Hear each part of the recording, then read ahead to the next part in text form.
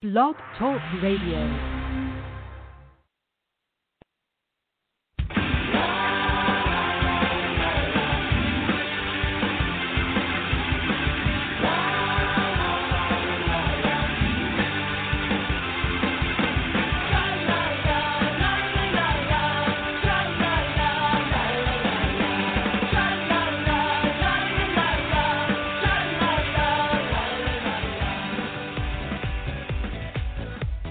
Welcome to the Left of Straight Show with your host, Scott Fullerton, as we discuss everything under the rainbow sun, from LGBT issues to foodies, entertainment to books. Join us as we talk to some of the most interesting leaders and celebrity LGBT guests and allies on the internet. So grab a cocktail, it's always happy hour somewhere, and enjoy the show. Now, here's your host, Scott Fullerton.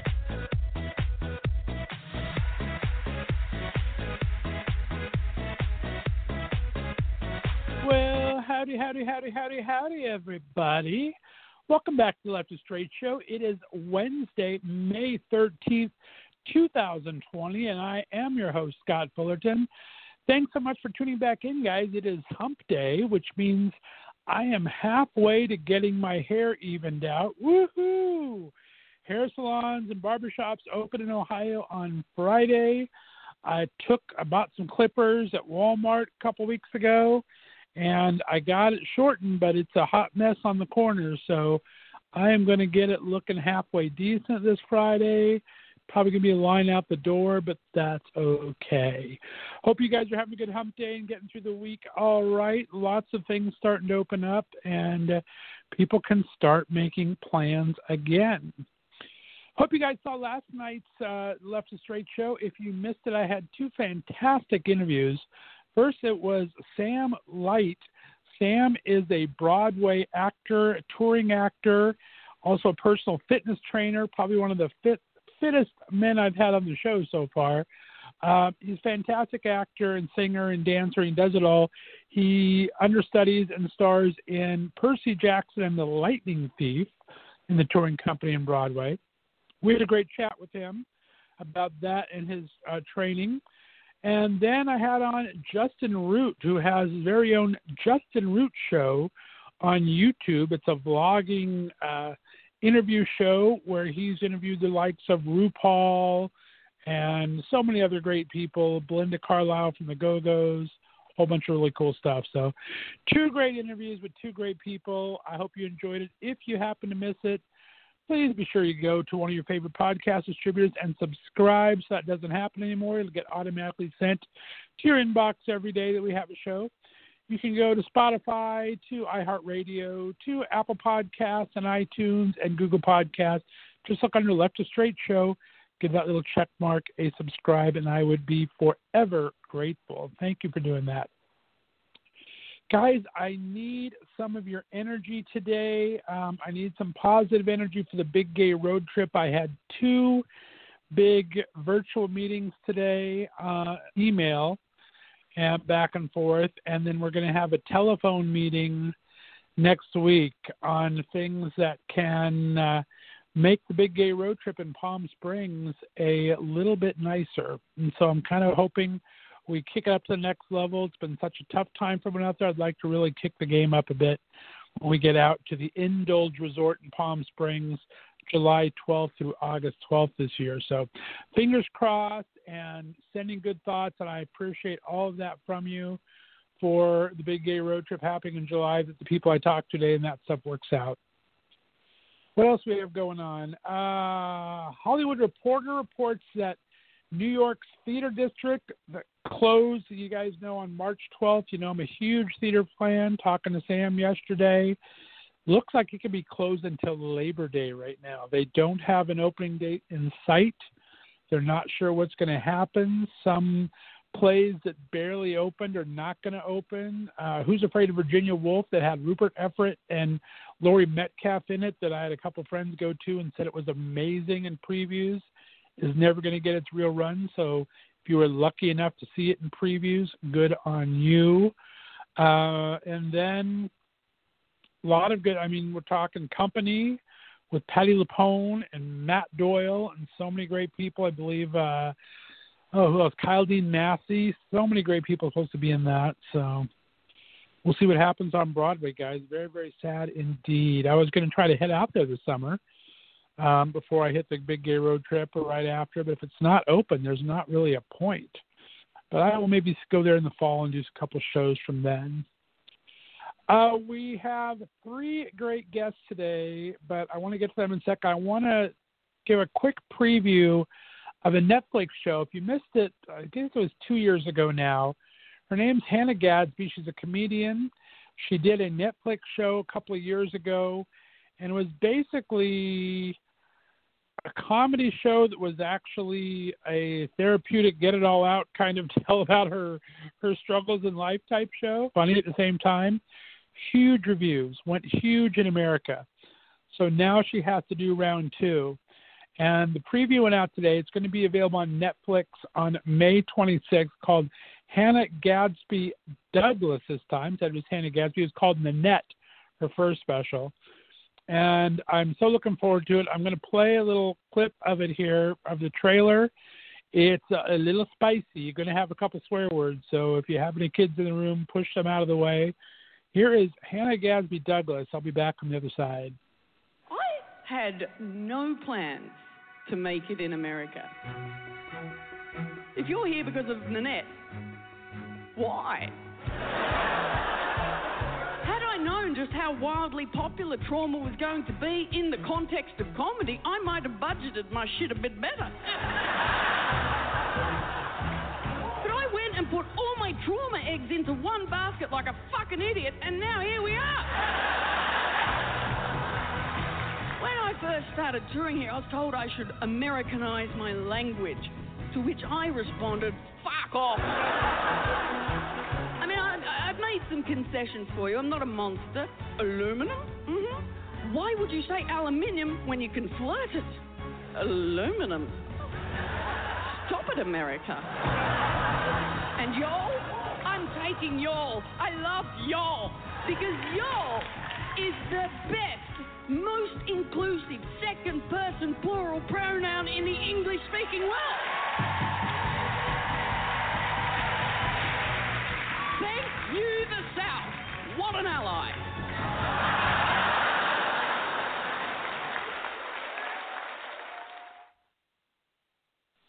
There you go. That is Hannah Gadsby. If you have not seen the first one, hopefully you'll play them back-to-back like they have a couple of other great ones. They'll play Nanette first and then play Douglas. But she is hilarious. I believe that's an Australian accent. Don't quote me, but I think she's from Australia. So, yeah, going to be a lot of fun. Very much looking forward to that. All right, well, guys, I have a fantastic show for you today. I'm going to start off in just a couple of seconds playing our special correspondents Jeffrey McAllister and Josh Robbins, little J&J Buzz, our pop culture segment. They're going to be coming at us every Wednesday with their little fun tidbits direct from Nashville, Tennessee, putting their little southern drawl on it, especially in the first one, which we'll talk about. So I'm going to play a little J&J Buzz for you first, just a couple of seconds.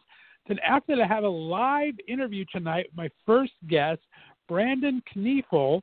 You might remember him from Finding Prince Charming. He was one away from getting the guy.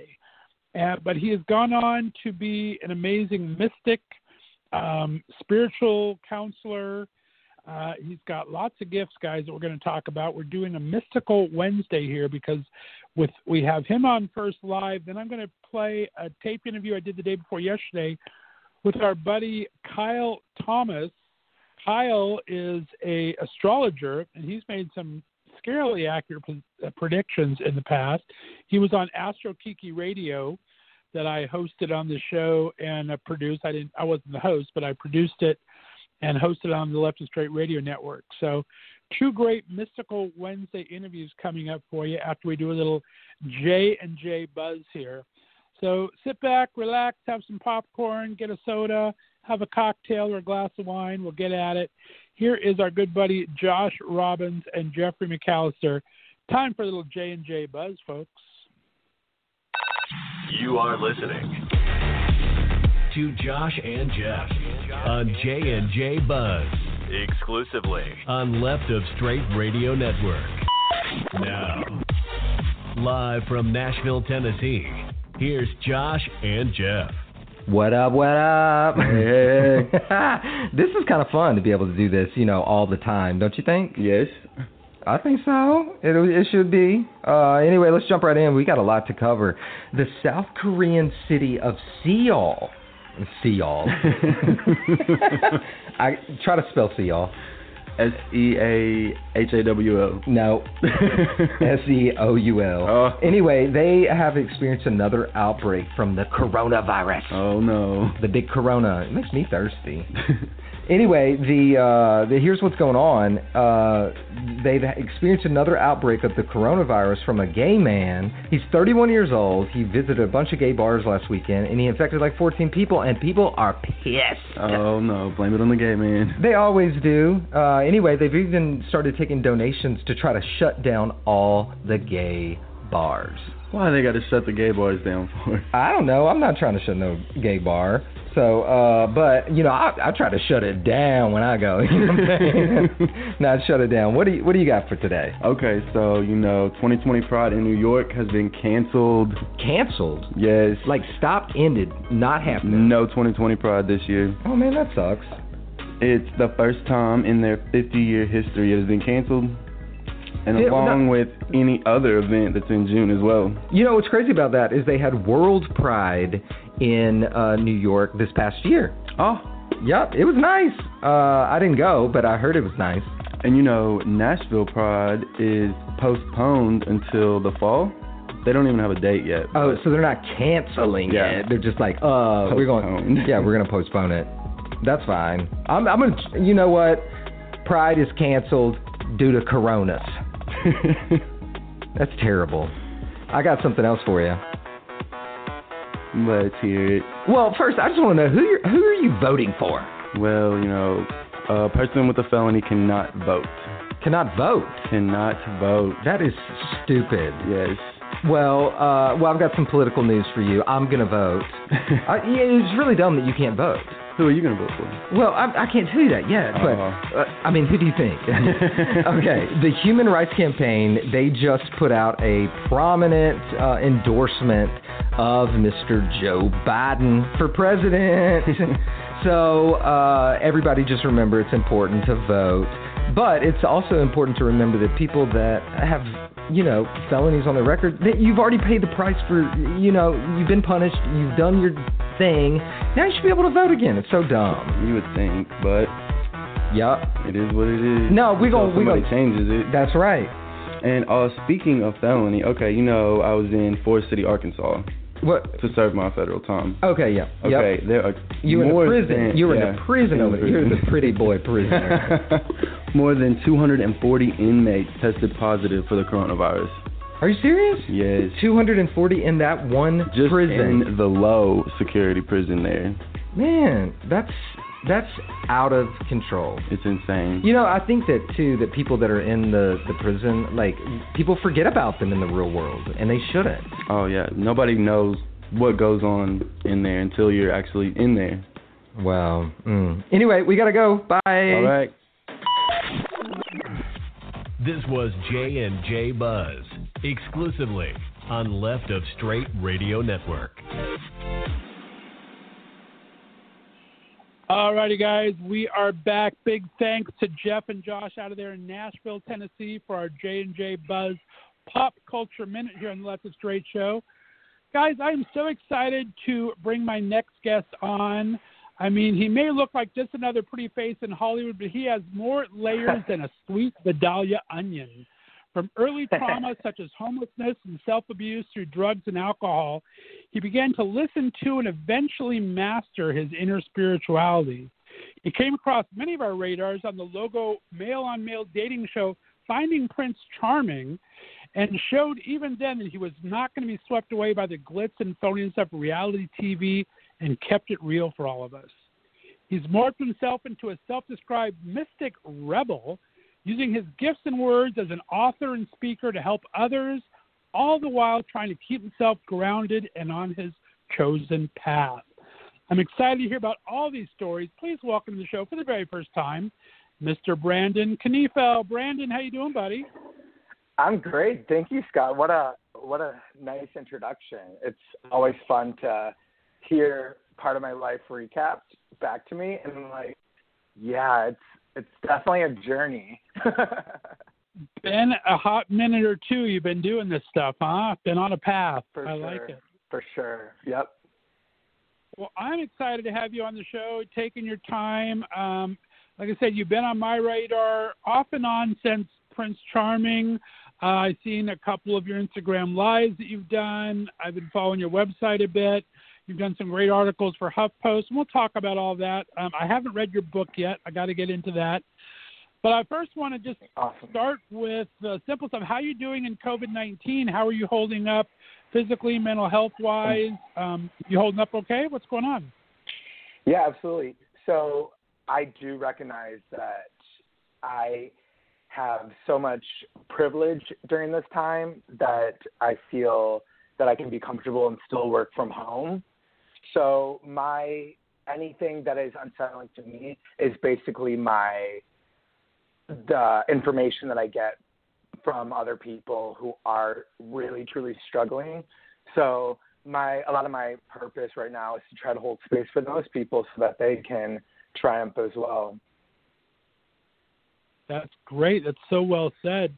Well, talk about that. I don't want to get too deep right off the bat, but I'm going to go there a little bit because you have these gifts we're going to talk about in a bit.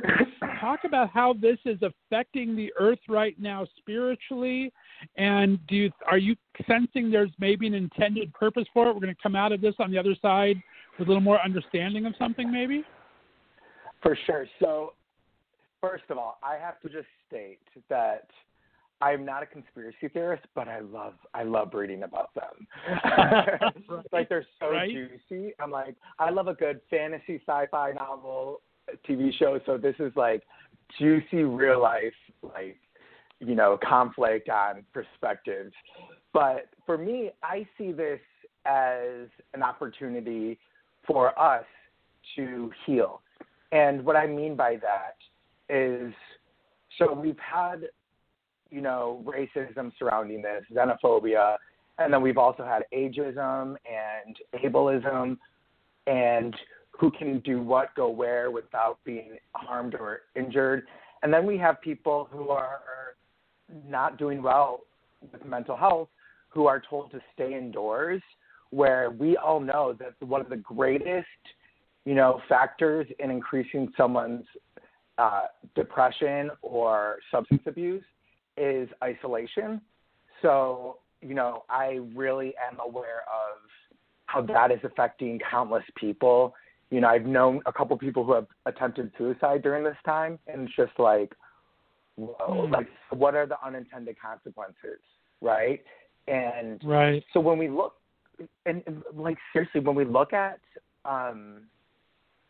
the reasons, so everyone's all, like, right now, the global consciousness is focusing on why did this happen, why did this happen, why did this happen, which is very three-dimensional thinking. It's like, what physical thing in action caused this to occur in our lives? But the 5D perspective, which is the more spiritual perspective, would be like, regardless of why it happened, what purpose are we going to siphon from this? So the reason, for me, isn't as important as the purpose we can expel from it. And for me, it's literally just a matter of people waking up to their own self-sovereignty. And what that looks like is people saying, we're giving so many chances by watching media and public officials and scientists who have changed their narrative a lot as more information comes through. So when we first got the information of the pandemic, over here in LA, our mayor was like, only medical masks that are fitted, for medical professionals will be effective in preventing the spread of the virus. And then fast forward a month later, it's like, wear anything you can, like wear a handkerchief, wear a scarf, wear any mask. So it was like the narrative constantly changed. And it's interesting because when we look at even Fauci and the Surgeon General, they've switched their narrative around wearing masks or not wearing masks. And right. part of it is like, okay, is this to pretty much waylay any, panic so that people feel like they can have control over their bodies? Or are these top doctors just learning more about biology and how viruses affect us, which I don't Sure. think there's new information now about how a virus gets into your system. I think that it's just they're trying different things to prevent panic, and some things create more panic that were unintended, and some things would actually decrease panic.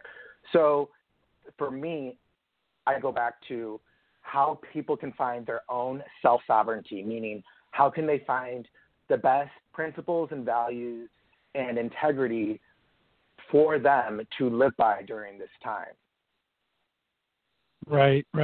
Very well said. I like that. I think that's very Thank important. you. I think you're right. I think we are going to get something out of the other side of this. Since it's your first time on the show, let's go into a little background. I mean, you have a story about you and your mom at 14. Let's go before that a bit. Talk to me about where you grew up, what kind of a kid were you, and what were your dreams of being when you grew up? Oh, I love it. So I was a very rambunctious but also introspective kid. So I'd either be like on my rollerblades running around the neighborhood with sticks, throwing them at people, pretending that was Buffy the Vampire Slayer. Nice. Or I would be in my room reading nonstop for hours at a time. So what that ended up turning into was, what I call myself a rebel mystic. So I'm pretty much active in the world, but I'm also inwardly and upwardly focused too, in the terms of divine energy and mysticism. So that started as a kid. When I was 8 years old, my parents would come to me for advice on spirituality, and they were evangelical Christians. So they were very, very strict. We had a full-length wall that was 20, a hallway that was 20 feet long, that was covered in names of liberals and politicians and celebrities that we need to pray for. So really? It was wow. in Bible verses on the mirrors and doors that we had to memorize every day. So I grew up in a very Christian and only Christianity will be accepted household. So wow. But early on my parents were you have the godly conscience of the family, so we know that you have information or you have a perspective. And I'm I'm 8 years old. I don't know what to do about my sister who's 20 and her relationship life. But I always seem to have some kind of answer for them. And that's where that's as I look back, I recognize that as my claircognizance, which is clear knowing. So knowing things without knowing how you know them. Right. And so, so from there, I just basically, then turned into the rebel, and then turned back into, the good angel. And I was flip-flopping all the time until I came out at 14. And it wasn't a traditional coming out story. It took place at IHOP. And I was eating my chocolate chip pancakes that looked like a smiley face with the whipped cream and the strawberries. And my mother takes out a folder, and she opens the folder and spreads across the table all the gay sites that I had visited on the family computer. Oh my God! I heard this story. I didn't know it was at an IHOP of all places. She took this out in public. Oh my goodness! I know. That's crazy. I know. My beloved IHOP holds trauma for me. I can imagine. Oh my God! I'd never look at a chocolate chip again. It'd be so sad. I don't know if I've ever had it again. There you go. So Oh, my So goodness. When did naturally- you first come out to yourself? I mean, that's when your mom kind of forced you out. When did you come out to yourself? For sure. So I came out to myself at 12. I wanted to tell my parents at that age. But I always knew I liked boys. It was like, you know, I was caught playing with boys naked at like 4 and 5. So it was like I was like okay. the toddler predator of the neighborhood. I would like convince other boys to play doctor with me. It was like You sly dog. keep that child away from my Sly child. dog. I like it. Oh, that's hilarious. Too funny. Yeah. Well, talk about, like you naturally- said, you had some. Go ahead. Yeah, go ahead. Oh, I was saying, so naturally at IHOP, I came out as bisexual, as we do, because sometimes it's easier for our parents to digest that. Stage 1, right? Stage 1. Yep, stage 1, for sure. It's like, all right, I'll give them 50% hope. That's hilarious. Oh, my gosh. Well, talk about looking back at those years, and like you said, you're rebellious. You end up getting kicked out of the house, I believe. Talk about what those years have taught you later on, looking back at them now.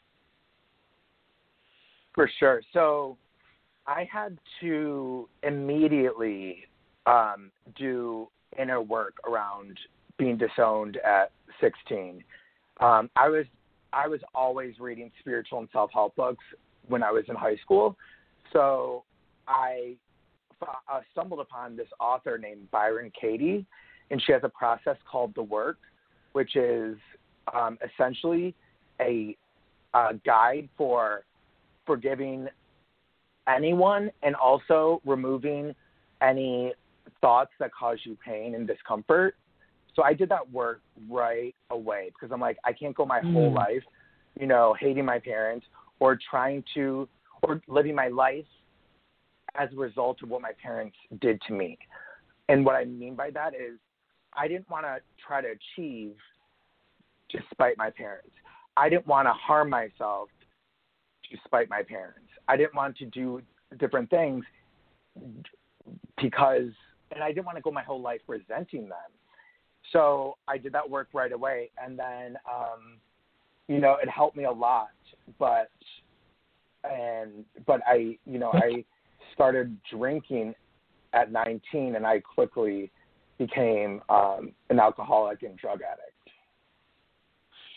Well, it's funny how with clarity, you have this clarity at first and then you're able to cloud. I mean, it just shows the different energies that are pulling on us on all time, right? Because you have the clarity to look into the spiritual side of it, but then you wander down this path because it's presented in some way. So it's just such an interesting juxtaposition on how you took that. What finally pulled you out of that? Well, you know what? Years later, I realized that I had done the resentment and anger and forgiveness work with everyone else except myself. So I would drink at myself. I would do drugs at myself. I would overeat at myself. I would burn down the village, you know, of any situation that I was in. And I would, you know, sabotage all relationships because at the end of the day, I was like, you know what? I'm going to try to do as much good in this world because even if I'm not a good person, at least I will be able to do some good. So I had living with that idea of brokenness for so long that it was coming out sideways. So at 26, I heard a voice, you know, and it was one of my first like true mediumship experiences. And I just call it God. It can be the universe, divine, you know, love, but something bigger than me said to me, Brandon, you're not getting anything you want in life for a reason. You have to give up drinking and drugs or lose out on any other opportunity. So it's basically like you can have drugs and alcohol or anything else you want in life. So I made that decision then and there. Yeah. And, you know, it was after like countless friendships being burned to the ground, probably 6 or so relationships being ended because of my drinking, loss of jobs, like probably 6 or 7 of those. Homelessness. I was 6 months homeless. And I just kept my stuff in a Hefty bag. I had 2 Hefty bags worth of stuff, and I just kept it in the back basement area of this dive bar. Do you remember the Palms? I do, actually. That's funny. I remember that back in the day. It was like this dilapidated dive bar that was popular with the lesbians back in the day. I had a friend who did events there, and so I was allowed to put my stuff with his, like, event supplies. So eventually I was just like, you know what? I knew I was going to have to give up drinking or I'd die. So I took the chance, and I started with 12-step, and then, each passing month I got closer and closer with my higher power. That's amazing. Congratulations. That's a great story. Thank you. Love that. Thank you. Let's talk a little bit about finding Prince Charming, because I honestly don't remember it that much. I want to talk questions around it. I have had Sam Sellis has ended up becoming a good friend of mine from Chicago, who was on the show with you very shortly. So I know Sam well. And I remember bits and pieces of the show, but let's start with, what was the initial traction to go on the show? What kind of draw you to decide to want to do something like that? That is a great question. So I was initially asked by the production company, and I immediately said, nope, not my thing. And I was like, not going to put myself in a position to look ridiculous. And what ended up happening was I was journaling one night, and I was having trouble with romance and love, and I was just randomly journaling. And, I had another voice say, you need to do this show, because if you want a new experience with what romance, rejection, and everything else can be, because my biggest fear around romance was rejection once I introduced myself to someone, or once they got to know me, right? I think a lot of us have that fear. So I said no right away. But then when I was writing, it was like, and this was like a month and a half, 2 months after I was asked.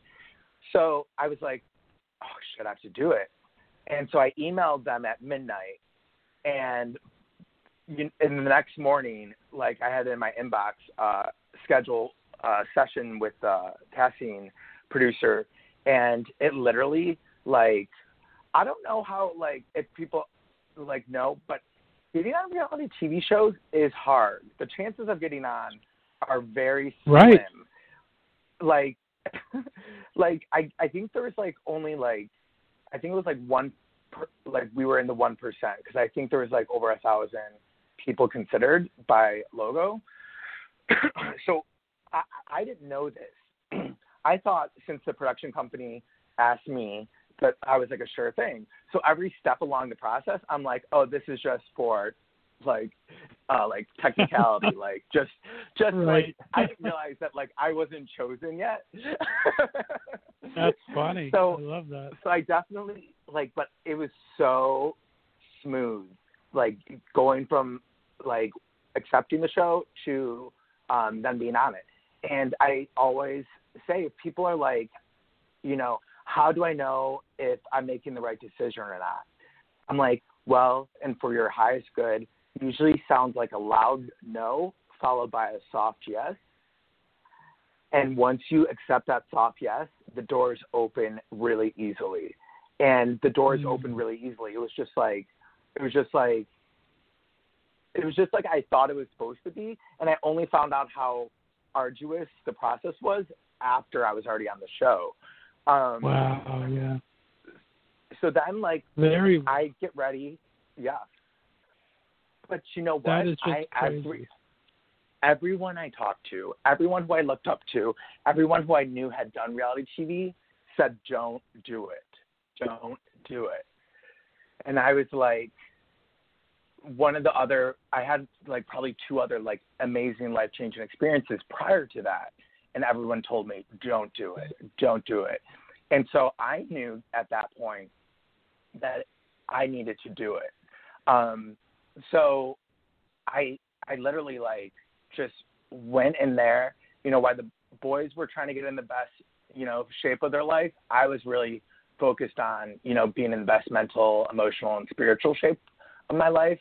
And I was also in a 2-year spiritual practitioner and counselor program. So I had that support, that support in the fact that I was in that like spiritual mindset a lot. Right.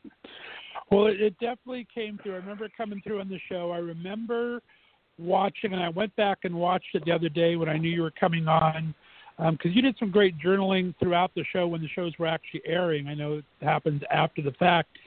But you talked about the last episode, you were going through the Achilles pain, and you talked about having an open heart, and I thought that was so strong, and I think that's how your journey made it through the entire thing. You had an open heart through this journey. I think that really resonated with the viewers and with Robert.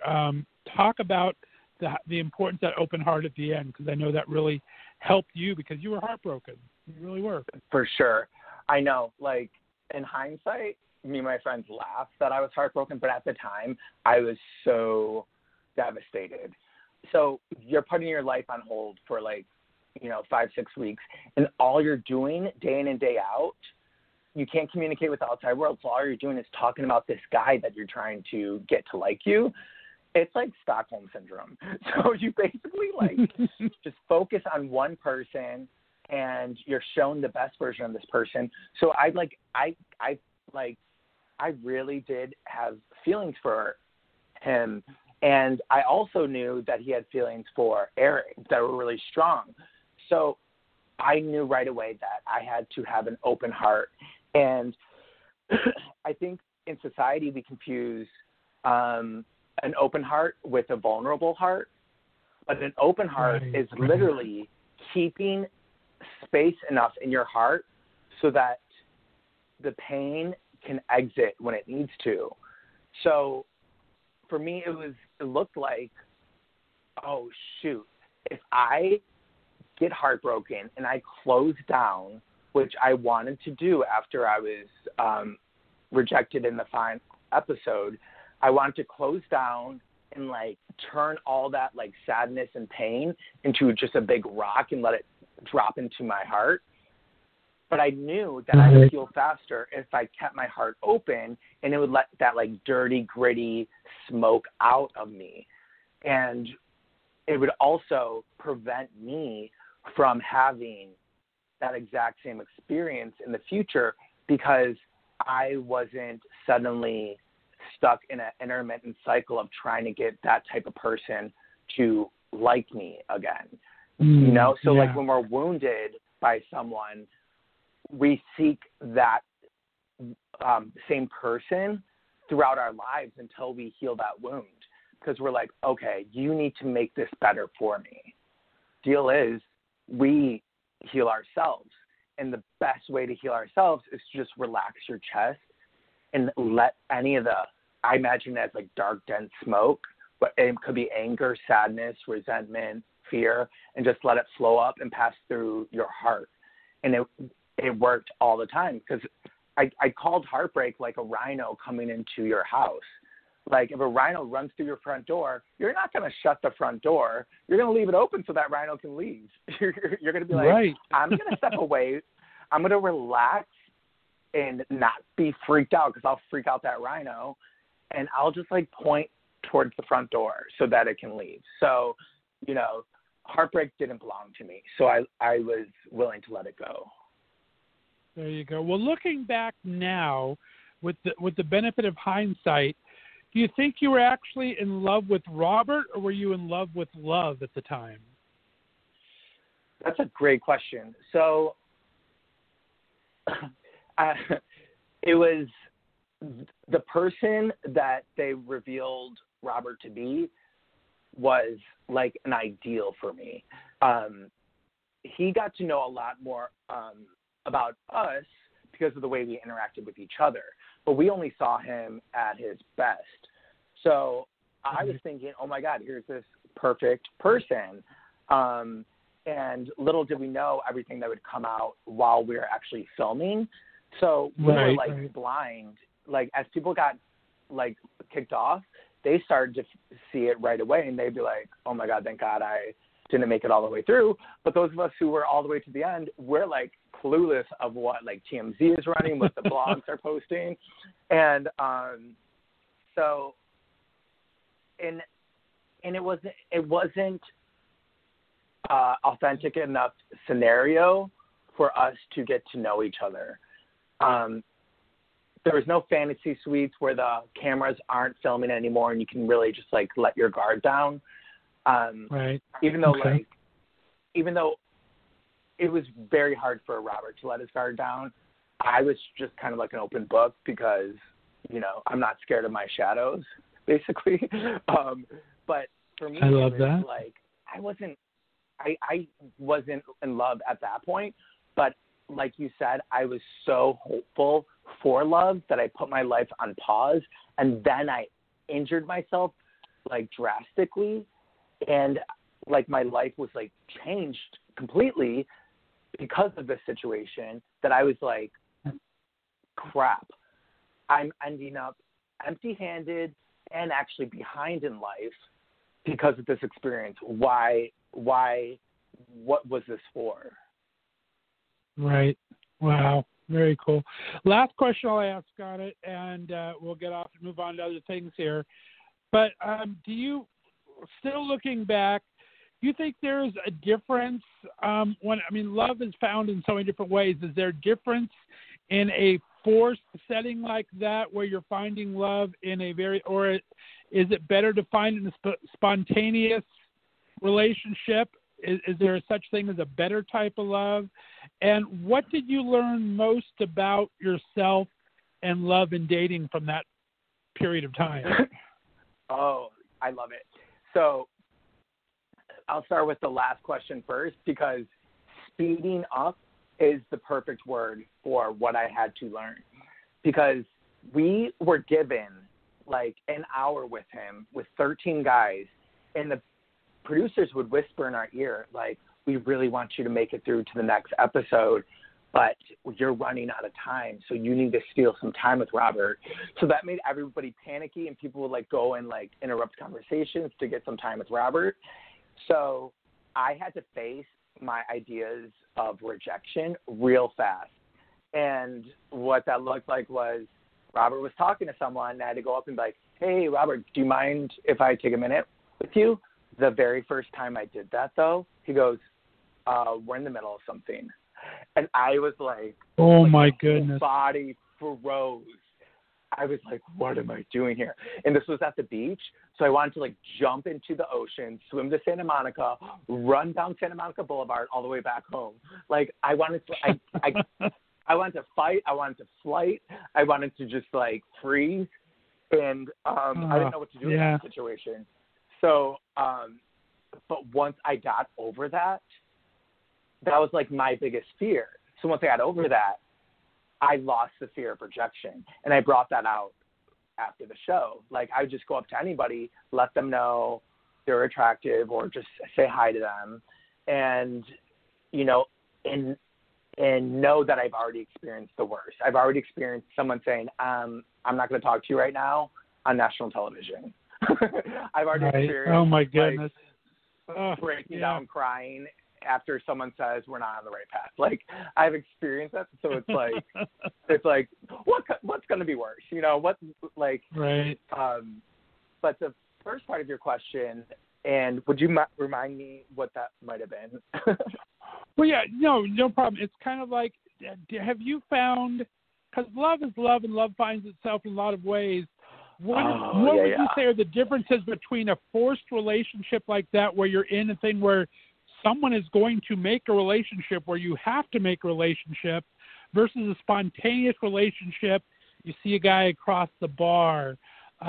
What do you find is there anything that's commonality between that, or something that's, I don't know, I lost my own point of my question. No, but it's like it's two different things. Yeah. So the odds of finding someone that is a vibrational match for you, meaning that they're on the same page, they have the same values, and you're physically attracted to each other, were very slim on this show. So I didn't get to experience his true values on the show. So, you know, naturally, no one ended up with him in the long run, you know. So I would say that if you are trusting your intuition when you go out into the world, when you go to parties or the bar or, you know, even online, if you just like tap in and just like sink into your heart and your gut and be like, you know, I'm gonna stumble upon the right person to communicate with, then that provides you a greater compass on how to move throughout this situation, who to swipe right on, who to introduce yourself to at the bar, which friends to go with to parties that will, you know, be more inclined to be your wingman. So it's like two magnets will try to find each other, but you have to be tapped into your magnetic power, which is your heart. Your heart's an electromagnetic organ, so it will guide you if you're really paying attention to it, as opposed to checking off the list in your head of what you should think that you should want. Thank you for sharing. That's very well said. Terrific. Well, let's move on. We can't believe we're going through so much time. Got to have you back. I have like 2 pages worth of questions for you because I just think you are fascinating and wonderful to speak with. Thank you. I want Likewise. to kind of speed. Thank you. Let's speed us into a little bit as we start to progress your journey. I'm reading about you're following paths of different psychics, and you're kind of on this journey for 2 years before you first hear the word or term psychic mimicry. Talk about how that journey started and what world opened up to you when you heard that word. For sure. So when I was from like 19 on, I loved like psychic mediums. I loved people who could communicate with spirits or the other side, or just had like extrasensory perception. And I kind of loved it in like the X-Men kind of way, like, ooh, they have a superpower. And like I was really drawn to it. Nice. But it was getting like really frequent over the course of like 19 to 26, 27, 28, that every medium or psychic I went to would tell me that I was a psychic medium. And it got really pronounced when I was doing a lecture at a college, and after I got off stage, they had like a radio DJ from New Jersey who was a psychic medium come on. She told me to come back on stage. And then she goes, Brandon, I want you to read the next person because I just picked up that you're a psychic medium. I'm like, no, I'm not. So I'm standing here in front of like hundreds of students, and she's telling me to read the next person, and I'm like still denying that like I have these abilities. And the reason I was denying it was because I'm so evidential. Like my favorite topics in school were science. Even though like I was deeply spiritual, like I thought those were separate. I thought science was part of the earth and spiritual was after we, pass on, we can experience that.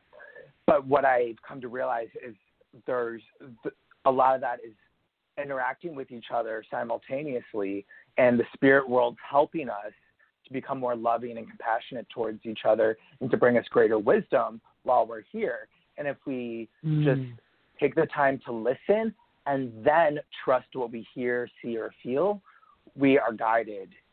So it was, so I started doing spiritual counseling like 4 or 5 years ago after my program that I did. And I noticed that like in the spiritual counseling, I was like skipping forward on the person's story because I already knew it intuitively. And then I was like, oh, and then they would like know, they're like, oh my God, how did you know that? And I would just like accredit it to like my spiritual counseling training. But then I started getting clients wanting just like clairvoyant or mediumship readings. And then, so I just started doing that as well, like as like an option or an offering. And then I just basically came out as a psychic medium a little over a year ago online and just went from there. And the last psychic medium I talked to was like, so this is really weird. Like, you can do this, this, this, and this. And you can almost do this, this, and this.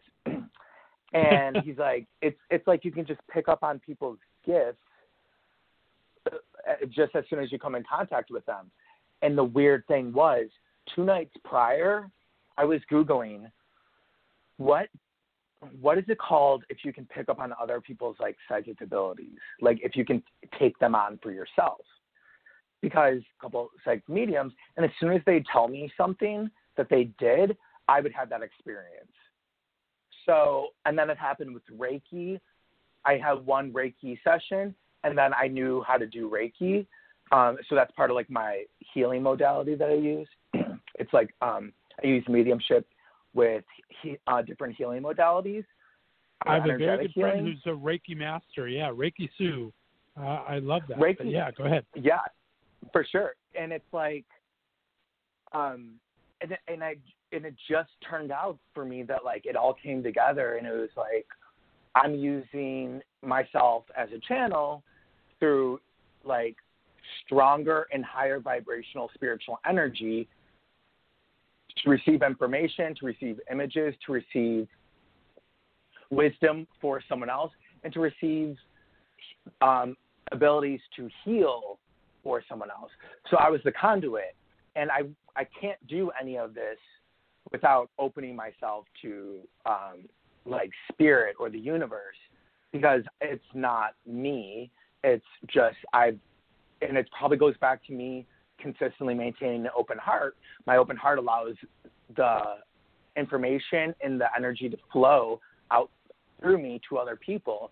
And in doing that, I get renewed when I get to heal people too, because we're both receiving that divine energy together. So it's like I'm the healer technically, and there is a client, but actually we're both the client. I'm just directing the healing from the divine to both of us. That's amazing. I love that. Very, very amazing. I want to talk about your writing a bit, because it kind of goes full circle. I want to feel you've had obviously trauma early in life. You've had self-created trauma through the drinking and drugs. You've gone through all of that, and now you're able to write this fantastic book called Defining Moments, and it's a prayer guide. And talk about how you pulled that spirituality back after going through that trauma, and why it was so important for you to be able to share this with others. How did this book come to you? Because it's really amazing. Thank you. So right after the show, I was getting a lot of people writing me in request, and people wanting counseling, and a lot of people also just, a lot of people who needed those services couldn't afford them either. And there wasn't enough time in my schedule, because I was still working at a behavioral health care clinic, mental health. And so I didn't have enough time. So I was like, well, let me write a resource book. So I wrote a book of affirmative prayers from like the traditional like religious prayers that people think of. Affirmative prayers, I say, are not an outward calling to like God or whatever for help. It's an inward summoning of what's already in you to be realized in your life. So I wrote about prayers for addiction. I wrote prayers for sex and intimacy and romance and career and grief. And the reason I did that was, one, for myself, like I needed to recalibrate after the show and, get humble again, because I went through like a very unique experience that a lot of people wouldn't have the opportunity to go through. And I also wanted a really cheap alternative for people to get if they were needing some guidance. And I told it I tell it through my life. So I talk about, grief, my experience with grief, and then have 3 prayers for grief, addiction, and 3 prayers for addiction. And so really it was just something I wrote quickly so that I could get it out to people who are really needing it. And I also, for any listener out here, you can go on my website and you can download a free PDF if you're interested. It's also available on Amazon, but get it for free. Well, it is amazing. Well, and like I said, I love that you do that, and I love that your services are available. I mean, you can schedule a healing or a reading or things with that, but I also like that you've created what you're calling this House of Mystics, HAUS for those out there, where you're actually creating a community for other people with your gifts and healing each other, which I think is just as amazing as helping other, well, for lack of a better word, lay people, that you're really creating a community around other people with these gifts. Talk about what brought you to form this. Thank you for bringing that up. That's like my passion right now. So over a year ago, I started having people approach me saying, hey, so I'm having these weird things happen to me. Go on. And, so I started something called the Queer Mystics, and I had them meet monthly at my place, and I helped them develop their skills and abilities around intuition and divine inspiration. So we practiced like doing readings on each other, doing mediumship, and we learned about, spiritual principles and, like ethics around like doing psychic or mediumship readings. And we just talked about like why queer people have the birthright to these spiritual gifts. And then it started to expand to include allies and people that didn't identify as queer.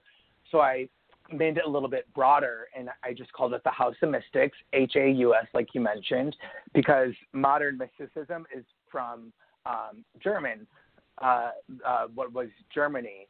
And so a lot of the mystic traditions are Germanic. So that's why I use HAUS. Right. Plus it sounds like a fashion house, so I kind of like that idea. You had to throw a little gay in there. I like it.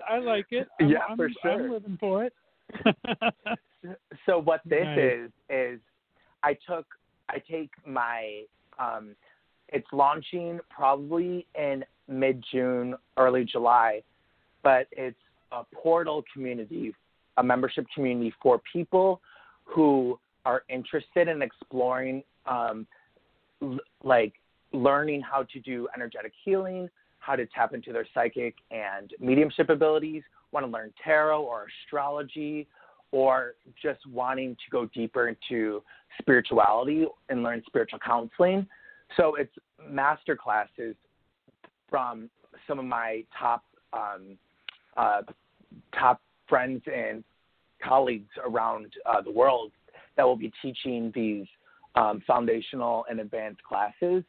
And it's also a community where people who aren't maybe local in LA can get online with us, or maybe meet up for a big event that we might do, like a party or celebration in 2021.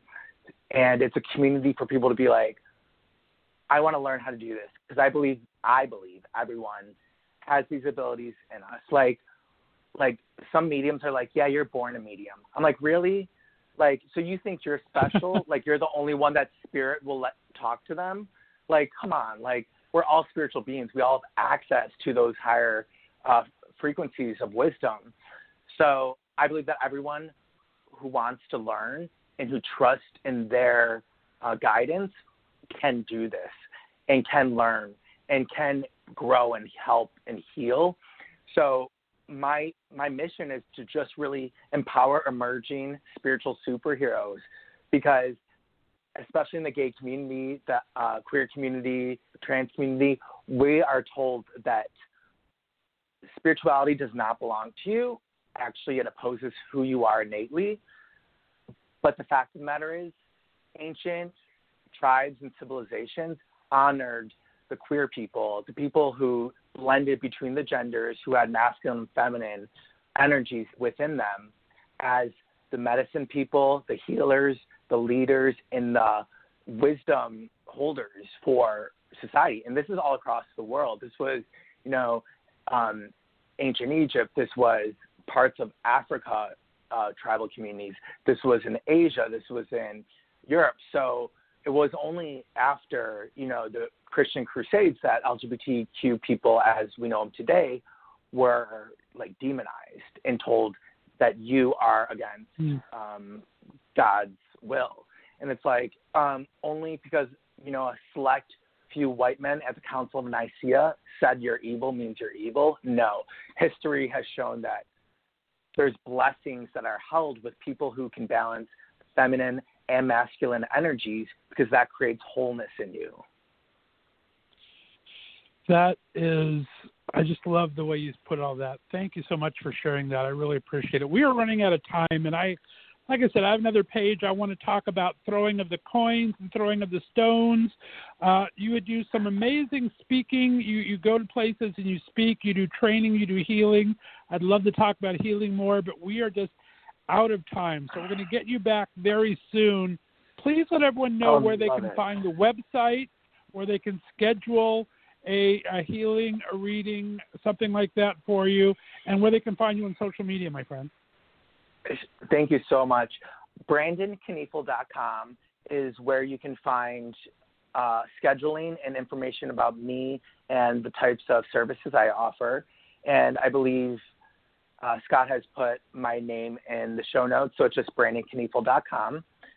And then also, if you want to become a member of House of Mystics, all we need is just your email to start, and you can just go to House of Mystics, HAUS of Mystics.com, and just subscribe. And I send very minimal emails, and it's literally just a way for me to contact you once the site launches, and you can start to check it out. Brandon Kniefel, it's been an absolute pleasure getting to know you, my friend. I'm sorry this had to be such an introduction to Brandon interview. We're going to have you back and get a little more in-depth the next time. Thanks for your time. Thank you so much. I know I was time I should do a reading on you or give you some insight. Oh, that would be amazing. I would love that. Thank you for that. All right, well, stay on the line for me, guys. We are going to play out, and when we come back, we're going to have astrologer Kyle Thomas on. It's been a mystical Wednesday here, and I'm just loving every second of it. Guys, we'll be back in just a little bit. I will finish up the show. You're listening to the Left of Straight Show right here on the Left of Straight Radio Network.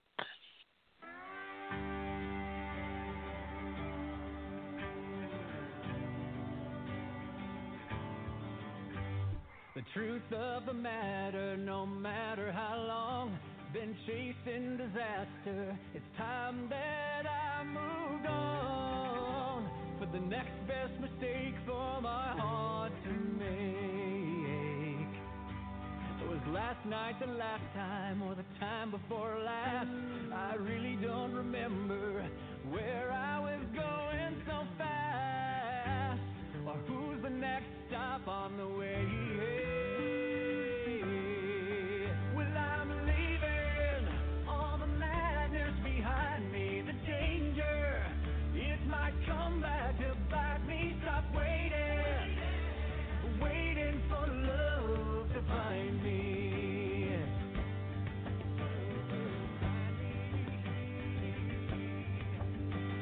It's easy to say, but it's harder to do. To make a clean break and still be shatterproof. How many times can I walk away? Well, I'm leaving all the madness behind me, the danger. It might come back to bite me. Stop waiting, waiting for love to find me.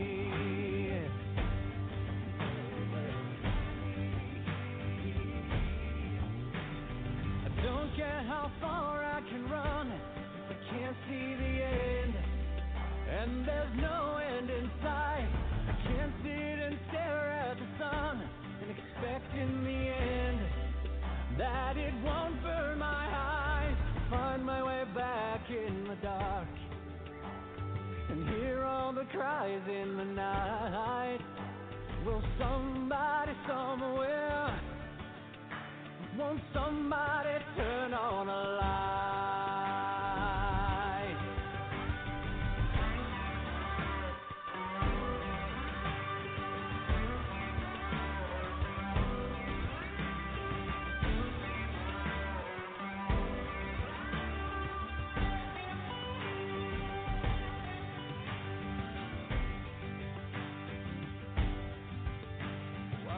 In the future and tripping in the past, in my rearview mirror, you stopped me in my tracks. Hey, where have you been all my life? Yeah, well, I've been leaving all the madness behind me. The danger, it just stares on to spot me. Stop waiting for love, but she's waiting. He's waiting for love, we're all waiting. I'll stop waiting for love to find me, but love will find me.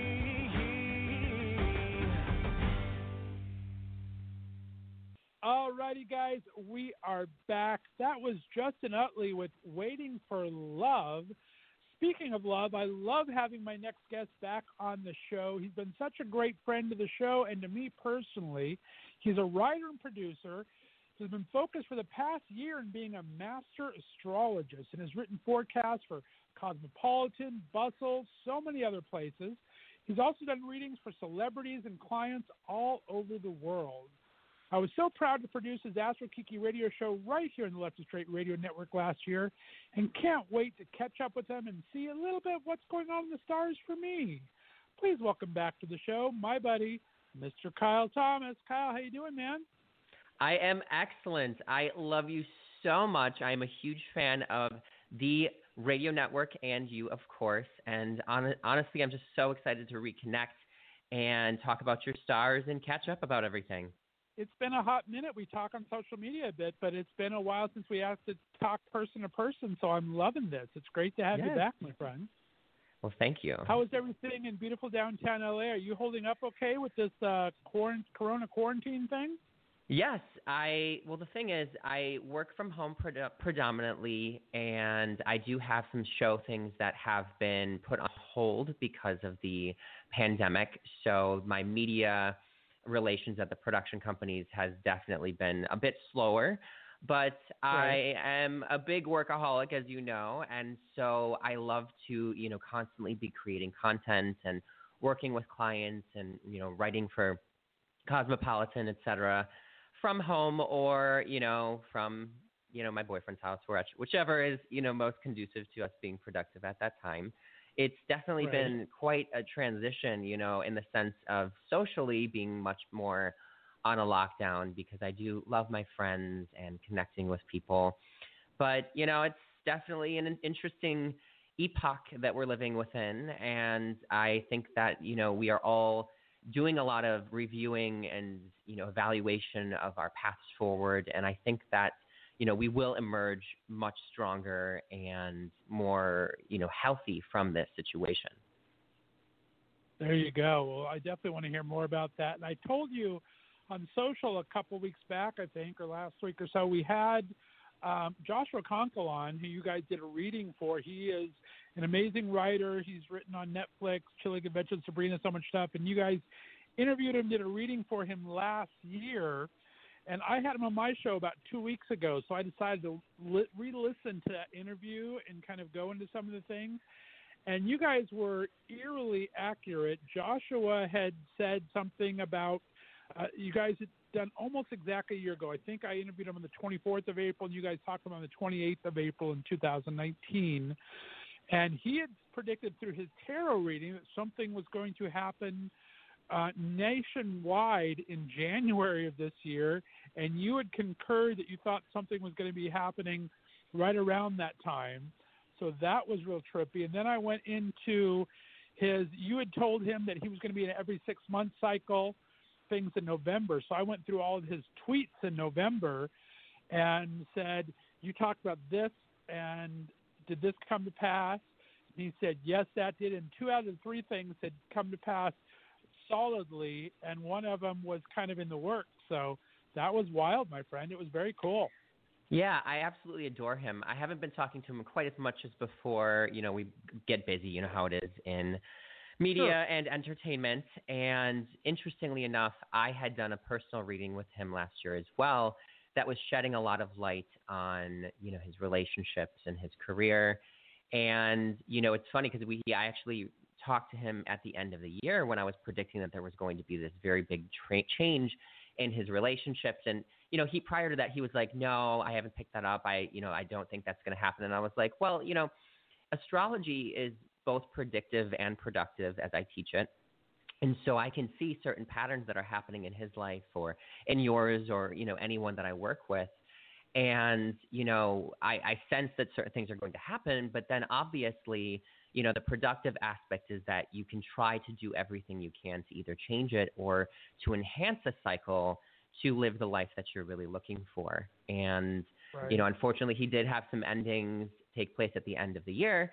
But then, interestingly enough, you know, the big thing that astrologers and I had been predicting as well is that there was a huge shift that was happening in the stars because of a lot of these big Titan planets. You know, we've had Saturn and Pluto and Jupiter that are creating, you know, this big transition that we're going through collectively.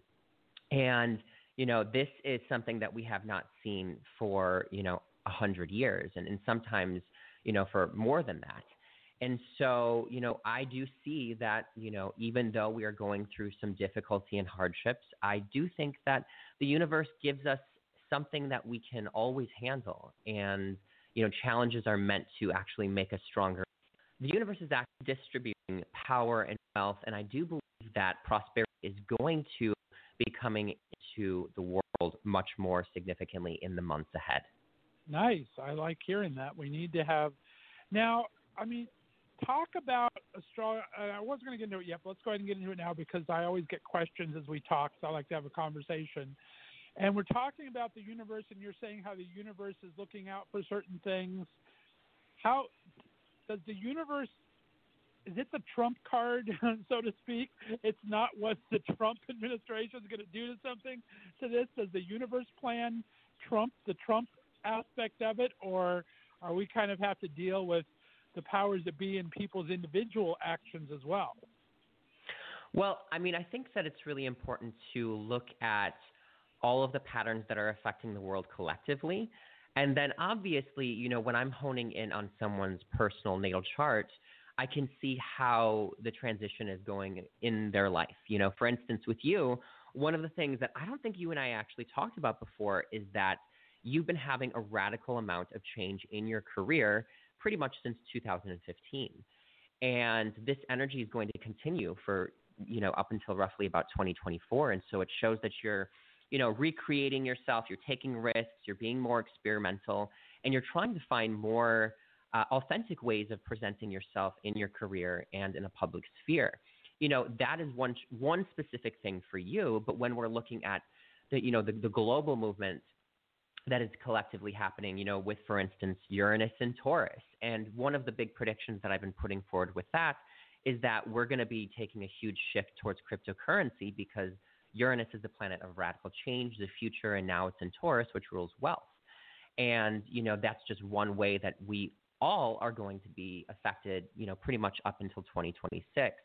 You know, that's really important to look into. But then we also look at, you know, for instance, Pluto and Saturn, which have been in Capricorn, creating, you know, rebirths and bringing forth all of this, you know, restructuring that is taking form in our economies and in political structures as well.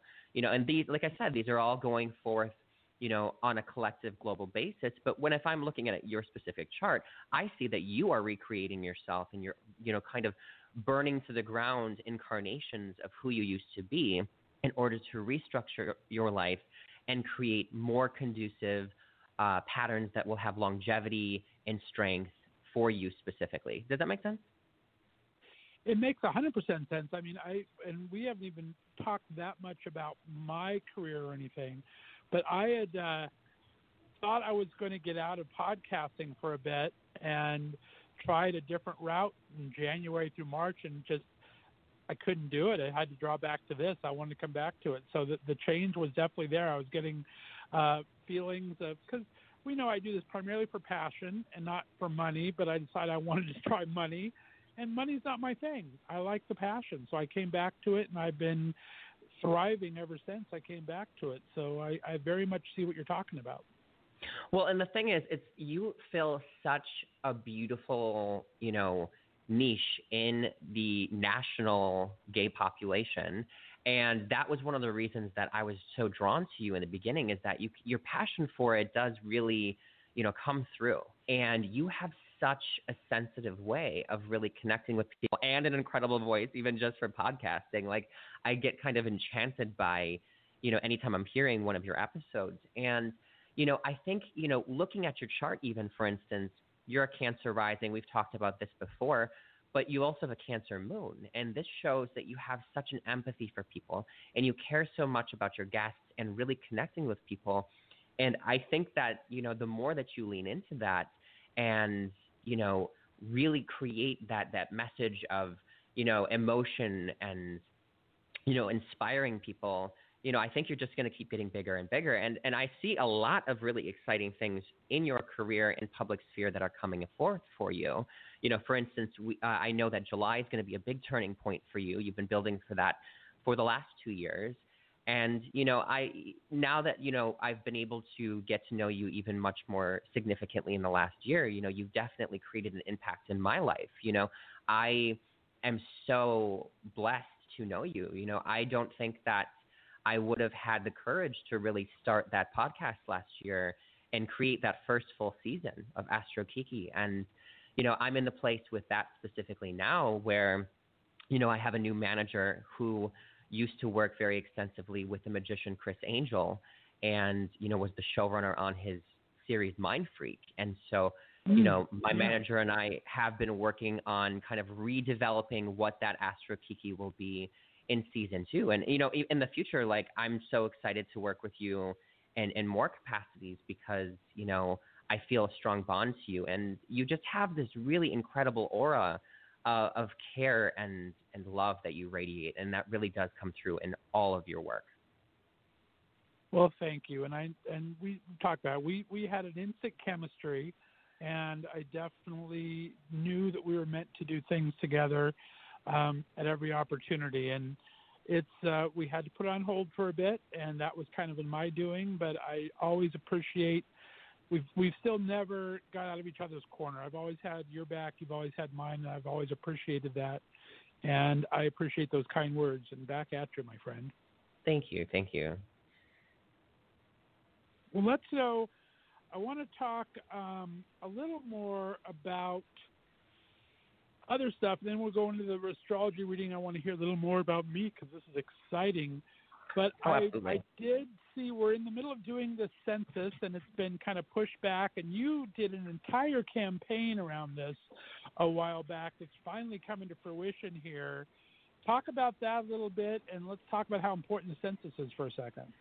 Absolutely. So last year was a big year of creating important new projects in my life and really, going into these new directions. And the manager that I was working with before, Jeanette, I love her so much, and we are still best friends. And we actually connected last year, in launching my career as an astrologer, and we were able to connect with Count the Nation, which is an incredible nonprofit that is very focused on raising awareness about the 2020 census, because the census takes place once every 10 years, and it's really important because it discusses where the funding is going to be going to different cities, different states, and where, the redistribution of wealth needs to go. We all pay taxes and we put a lot of our lives into this country. And, we need to make sure that our communities are being represented.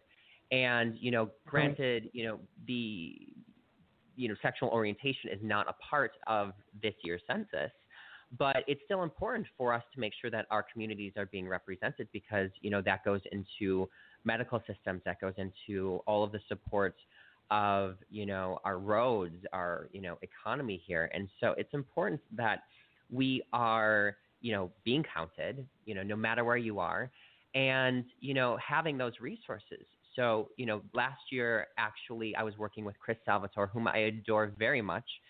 And, I was one of the writers on the campaign and, asked to also be in it. And so we worked with Sam Sui and also Jasmine J. And so the four of us were in the video. We released it actually, a few times last year. And then now it's getting picked up all over the place and going to be played nationally on television as well. And, so this is really exciting to be a part of a movement like this and, really raising awareness about it and hopefully getting, people more inspired to get involved as well. I think social and political activism is, a very important use of our time and resources. And, definitely with the LGBT community, I feel honored to be able to, speak on a public sphere whenever that opportunity arises in order to help us evolve as a collective. Right, exactly. So well said. And like you said, this census goes for state funding, and right now with being in trouble funding-wise, dealing with the coronavirus, that now it's more important than ever to make sure that we allocate things and we aren't giving more to one place than the other because everyone's being affected by this. And it's real important that we are counted, gay, straight, otherwise, just to make sure that we are getting what's happening. I know just in my area of Northeast Ohio, they cut our local school district. They had to cut school funding because of the money they're getting from the federal government because of all this. And so our local district lost $800,000 in school funding, which is a lot. Yeah, so that's it's immense. so important that people do the census. I love that you guys did that. It's very important. All right, well, let's finish it up with astrology. I want to start. You've written for some great magazines. Talk about how when you have to do the generalizations like that for a certain sign, talk about having to speak generally as opposed to having to speak specifically. What kind of mindset goes into that, creating these columns in magazines? Absolutely. So one of the exciting things that happened last year is that I had been doing interviews with, global publications, Bustle, Refinery 29, Cosmopolitan Magazine. And then at the end of the year, I actually was hired to be one of the official astrologers for Cosmopolitan Magazine, which is just literally a dream come true. And I feel so honored, to have been given that opportunity and to now write consistently every month since then in the magazine.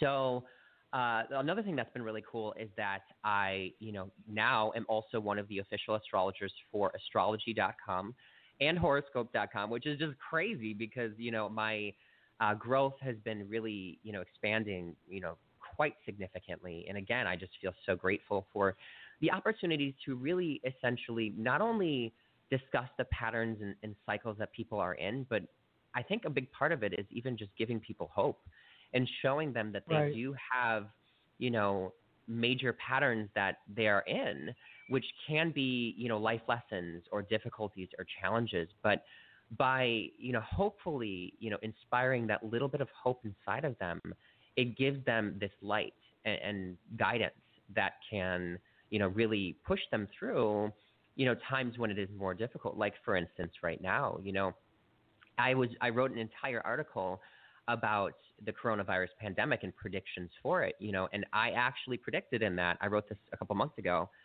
that literally the vast majority of the restrictions were going to be lessening from the beginning or from the end of April into May. So we have a summer that's going to be much, clearer. And the thing is that the coronavirus is not going to go away at this point in time, but we are going to have more, regulations that are lightened. We're going to have more luxury of be able to go about as we please. But, we are going to have to deal with this until there is a vaccine. And so that's one of the shakeups that's happening, collectively in our economy and in the way that we go about our lives. And that's a big thing. Like I was saying before, that I focus upon, the generalized focus of the collective, or even, a specific sign, as you were saying. But I think it's important for us to also focus on how we are evolving on a personal level, and really understanding what we need to release in order for us to harness something so much greater in the future and beyond.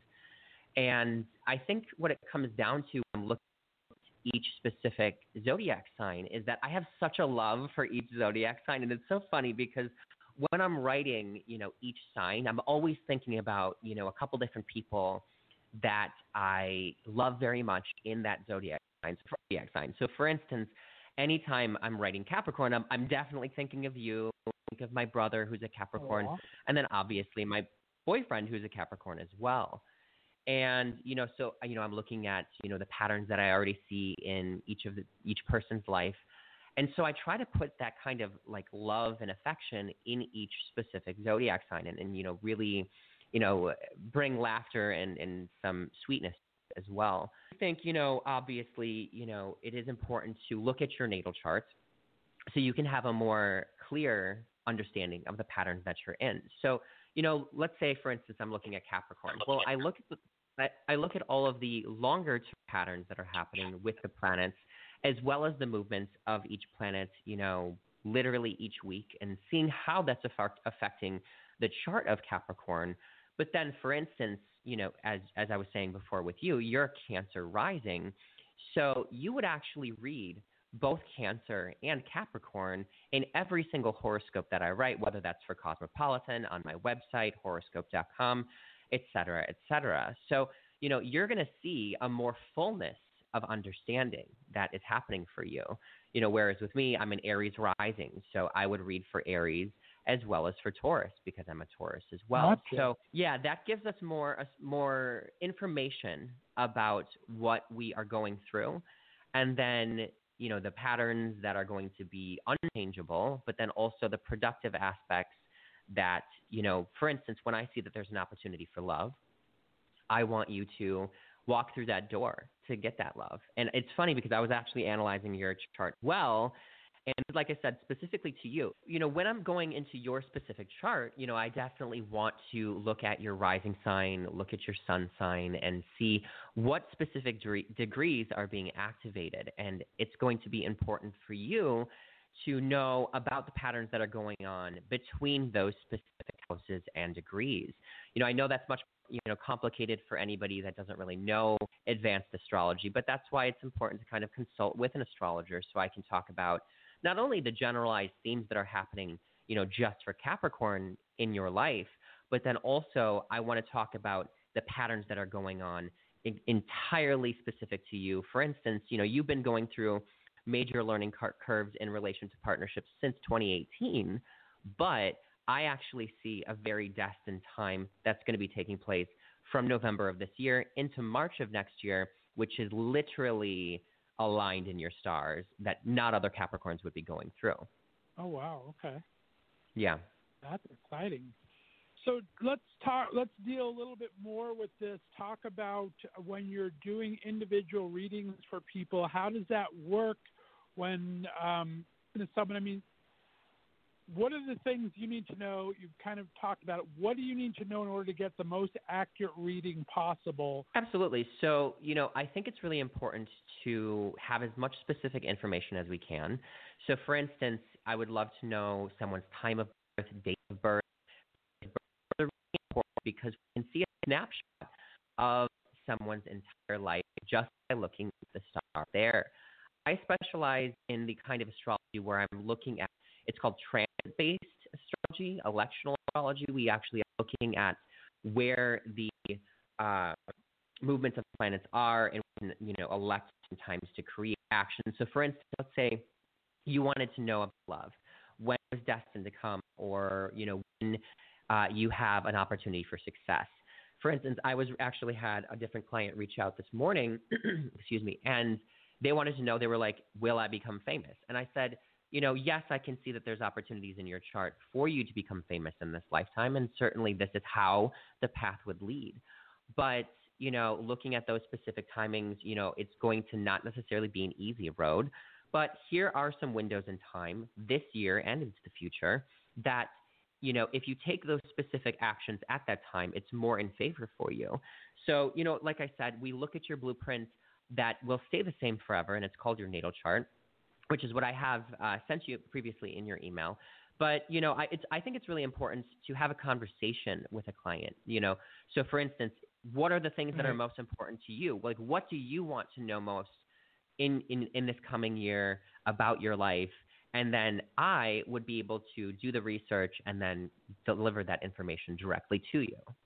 Okay, that makes a lot of sense.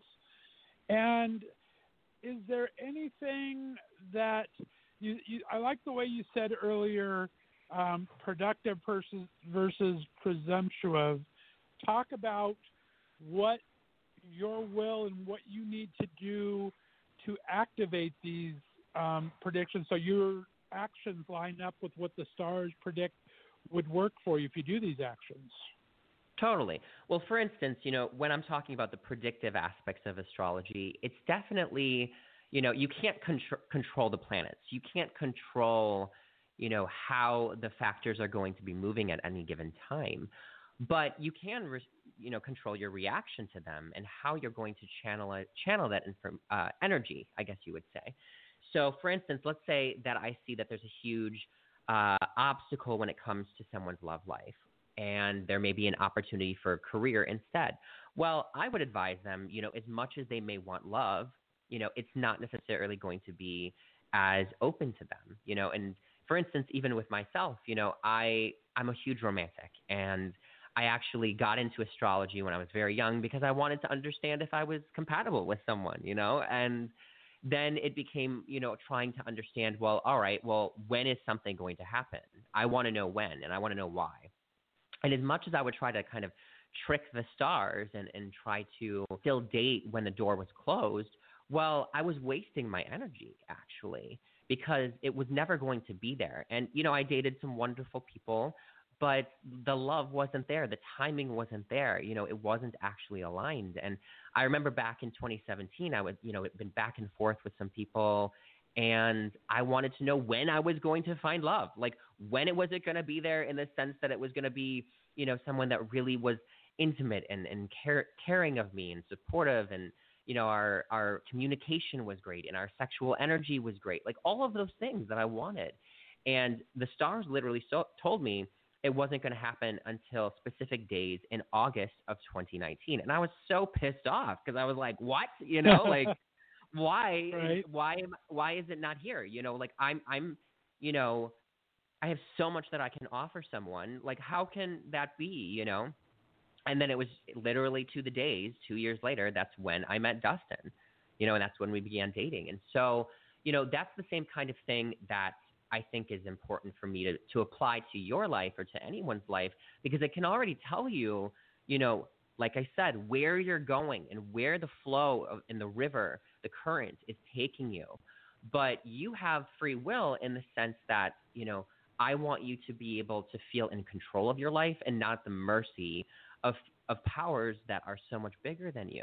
And there's a lot of psychics and astrologers and mediums and, you know, guides that have this sort of fatalistic and, you know, overpowering view that you don't have control. And this is going to happen, you know, no matter what. Like, for instance, you know, there's certain kinds of astrology that they can look at your chart and be like, you're going to be married 3 times and this is what they're going to be. And, you know, you're going to become famous someday. And that's great and all. And yes, I can look at that kind of astrology as well. But I don't think that is as helpful and empowering to you, because, like I said, I want to empower you. I want to guide you.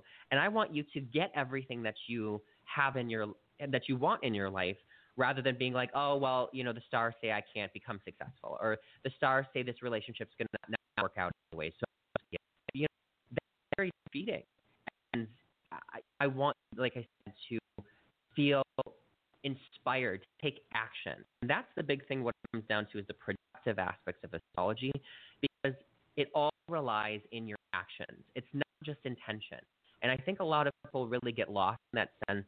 We think about, I wish that I could have a boyfriend, or I wish I could become successful, or I wish I had this dream career. Well, go and make it happen, and obviously, consult the stars, hopefully, and in order to see when the strategic opportunity is there, and because I really do believe astrology is a strategy. It's a guide so that you can activate every single area of your life in complete abundance. I love that. I love that so much. Very cool. Well, we're running out of a little bit of time here. Let's delve into what's in store for me. What do you want to talk about? I'm very interested in career. We touched on a bit, and I think you hit it a couple of times and stuff we've talked about already. I'm always interested in personal and in location. You know that I'm always looking to get back to California. Have you seen anything in those two areas? Absolutely. So the first thing that I kind of want to mention is that, so Jupiter is the planet of miracles and luck, and it is currently in your sun sign right now. So whenever we have a major planet in our sun sign or ascendant, it's a major chapter of new beginnings for us. So it actually entered your sun sign in December of 2019 and is going to stay there until December 2020. And so this means that you are in a very important chapter of your life where you're creating patterns that are going to last for 12 years. And with Jupiter, it is all about luck and expansion. So I think it is very important for you, because here's the thing. I already know that you're expanding in new ways and going to have lots of new people and opportunities come your way. But I want you to take action to lay the seeds that you want to come into fullness over the 12 years that follow. So for instance, think of your life like a garden right now. And if you're planting in your personal life, in your professional life, and in moving, that you want to make these things happen, you should do so now. And you're in favor more than any other zodiac sign, and you're not going to have this much luck literally for about 12 years, because it's not going to return to your sun sign until the 2030s. And that's really crucial for you to think about.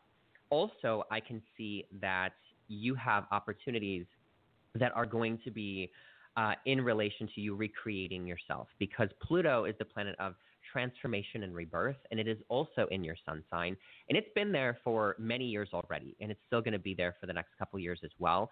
So I really want you to focus on, releasing any baggage that is holding you back, releasing any people that are holding you back, any thought patterns, behaviors. And I want you to really focus on being this phoenix and being reborn, because here's the thing. I already know that that's been happening and is going to continue to happen. But now that you're aware of that pattern, you have more control over it. So that's what I want you to feel, is that, you have to let go of the life that you had before in order to pursue these new chapters in Los Angeles or in California. And if that means that you're moving your mother with you, you've got to find ways to make that happen. I know how much you deeply love her, and in no way would I would say release her, because she is such a vital force of love for you. And so I would definitely find ways to make sure that you're both being able to start these new chapters together. So I see that happening. Also, we have the eclipses that are going through in your sun sign and in your solar sector of partnership and union. And this summer is a major opportunity for you, especially in the middle and end of June, and pretty much throughout July as well, that are opening doors to you very significantly in partnerships. Interestingly enough, I do think that you're going to reconnect or collaborate with some other partners that you used to previously, specifically in July or June and July of this year. But it shows that those connections weren't done yet, and you're going to find new ways of kind of reigniting situations. And this is both in professional situations, collaborative situations, and in romantic ones as well. So I would definitely be really focusing on what you need in a partnership. And I think in order for you to really capture, the best kinds of partnerships in every area of your life, you need to think about the non-negotiables that you have. And this is also something that I really teach people is that, yes, of course we want, a partner who's going to be, this tall or this great or have this much money or whatever it be. And that's great and all, but you also have to think about how you are being satisfied in an emotional and, personal sense. Communication is extremely important. And that's why, because you're going through this very powerful learning curve in your relationships, you need to know what the standard is, what someone is going to be. And I certainly think that you have been thinking about that. But you really need to make sure, that when you sign on that dotted line, even if it's a verbal agreement, that you are, not necessarily either carrying the weight all the time, or it is a mutual beneficial relationship professionally and personally. And so with these eclipses opening that up and allowing you to be revising that over the summer, I think that that's going to be a major theme. But also the thing that I was really excited for, because when I was the thing that I love about looking at someone's natal chart is I kind of go into a deep dive, and I did that with you. And I was literally looking at the planets. And so from November 30th of 2020 until March 7th of 2021, from your natal chart, that is what I see, what the stars have, that this is a miraculous time for business and romantic partners to come into your life that are going to be very much on a destined point of view for you. So, as much as you've been going through this learning curve in your relationship since 2018, like I said, it's actually going to kind of crystallize more tangibly for you during that time. So that's why I think it's important that you are thinking about your non-negotiables and what you deserve, what you want, and then putting yourself in the position to allow that to manifest in a tangible sense. One thing that I'm always dealing with people, in the sense that they're like, oh my God, I can't meet someone. And I'm like, the stars show that it's going to happen. So you have to do the self-work, the self-review, the releasing of anything that's holding you back, so that you can create space for someone better to come in and fill that place. And, I think it's also really important to note that we are going into a Venus retrograde, which is going to be taking place and affecting all people all over the world from, it's pretty much been beginning from the beginning of April, and it's going to last until August. But when Venus goes retrograde, it carries important karmic lessons in regards to our relationships. And this takes place from May 13th until June 25th. So we all are going to be reconnecting with people from the past. We already are probably having nostalgia take a piece of our soul at this time. And you may have also been hearing back from people that you were closer with at this point in time. I do think you're going to reconnect with two very important people that held a very special place in your heart within the next, certainly month. It could have already begun, but I do think it's important for you to really think about, how you would want to reignite those connections, or if you need to find closure and let them go. And I do think that statement about Venus retrograde really does apply to people all over the world, because we have to, in order to find the best kinds of relationships, we either need to finish learning the lessons that the past ones gave us and bring that to closure so we can move on, or sometimes the timing can align and you can reunite, reconnect, and get back together. But ultimately, it is, I believe, in your choice. Choose what you want to do with that. I like that. So much of that makes a lot of sense, too. I'm looking forward to the next couple of months especially. Goodness gracious. That's fantastic, Kyle. Thank you for that. Of course, of course. All right, well, we got to start wrapping it up here. So what would you say are some of the key things that you want to look for when you're talking to an astrologer? Are there any warning signs that should go off, or are there certain things that you want to be on the lookout for when you're trying to navigate this, try to find someone that works best with you? Absolutely. I mean, I think that it's important whenever someone is looking for a guide or, some sort of, astrotherapy, therapy, or, information to give answers and reason to the things that you have, find someone that really resonates with you. and look outside the box and give you perspective. I think that this, really falls into any sort of, healing work, mentorship work, therapy many times. I actually majored in psychology when I was in college. And so, I think that whether you're going to a therapist or you're going to a counselor or if you're going to a psychic, we all provide services that are going to help heal the soul and the mind. And so, I think I really, really love the industry that I'm in. And I think that it's important for you to do your research and look into someone and, see what they've, done and see, past, credentials that they may have. Or, for instance, there are, different methods of even therapy or different methods of astrology even. And I specialize in very specific ones. The kind that I really devote my energy and attention to with clients, I want to make sure that they're going to get the answers that they need and the guidance.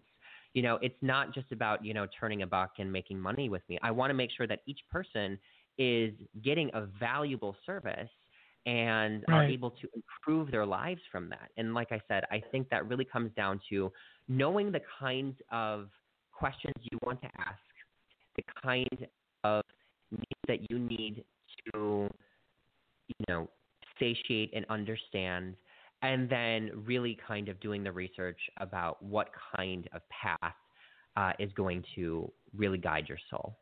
So that's kind of what I think. I love that. Very well done, my friend. Let everyone know where they can find you. Give your website and your social media for me. Absolutely. So anyone can take a look at my free horoscopes, all sorts of information about their zodiac sign, or book me for a reading on KyleThomasAstrology.com. I also am on Instagram, which is Mr. Kyle Thomas, MrKyleThomas. I post a great deal of information, daily horoscopes there. And those are where I predominantly focus, the vast majority of my time.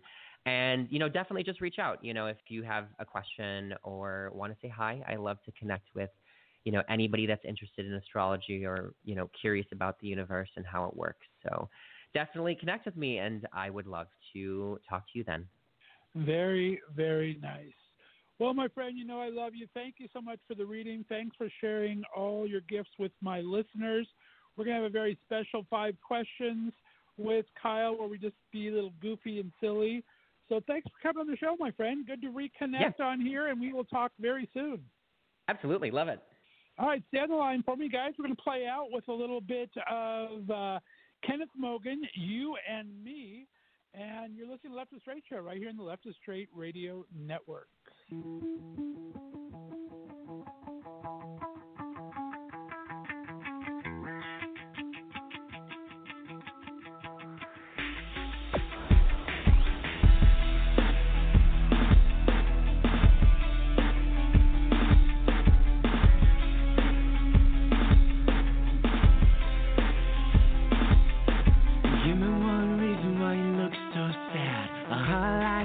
Wasn't made for that.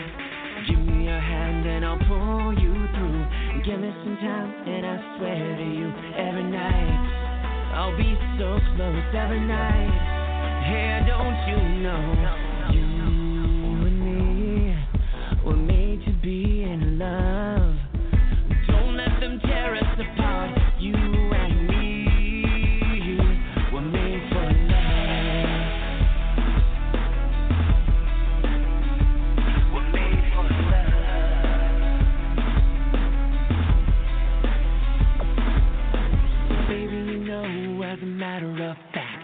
Can't stand by when you feel like that. Baby, you know when it comes to love, I've got time and that's time enough. Every night I'll be so close every night. Hey, don't you know, you and me were made to be in love. Don't let them tear us apart. You and me were made to be.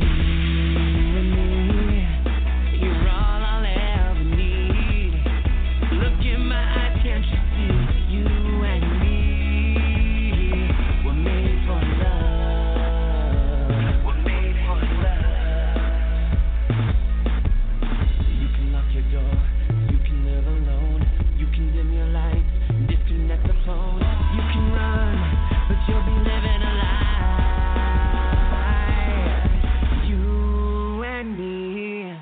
We're made to be in love. Yeah!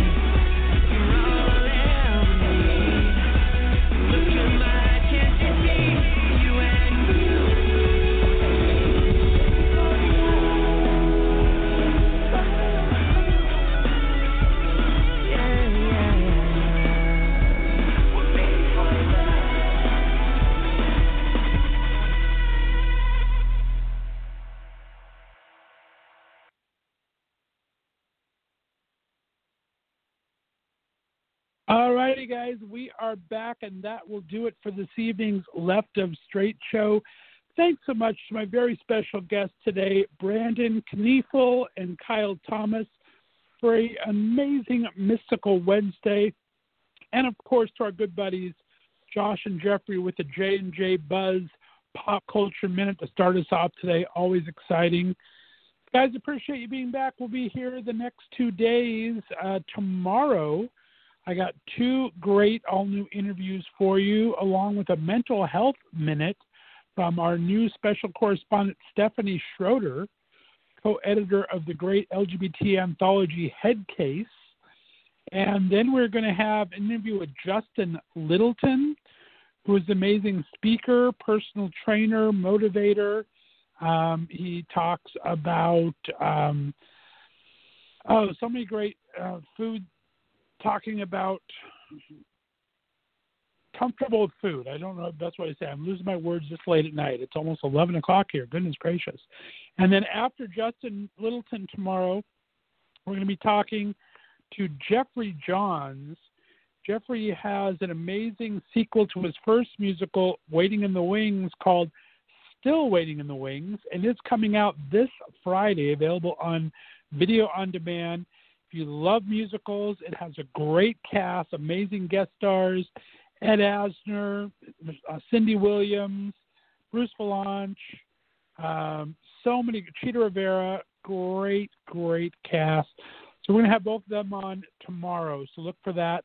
We'll be back here tomorrow and Friday, 6 o'clock Pacific time, 9 o'clock Eastern time, right here on the Left of Straight Radio Network. Please give me a follow on social media. On Instagram and Twitter, it's at Left of Straight. That's at LEFTOFSTR and the number 8. On Facebook, it's the Left of Straight show page. Or you can send me a personal request on my public Facebook page, Scott Fullerton. And as always, please subscribe to your favorite podcast distributor. Appreciate that, guys. We're going to have another great show tomorrow. Thanks for tuning in, and we'll see you later. Bye-bye.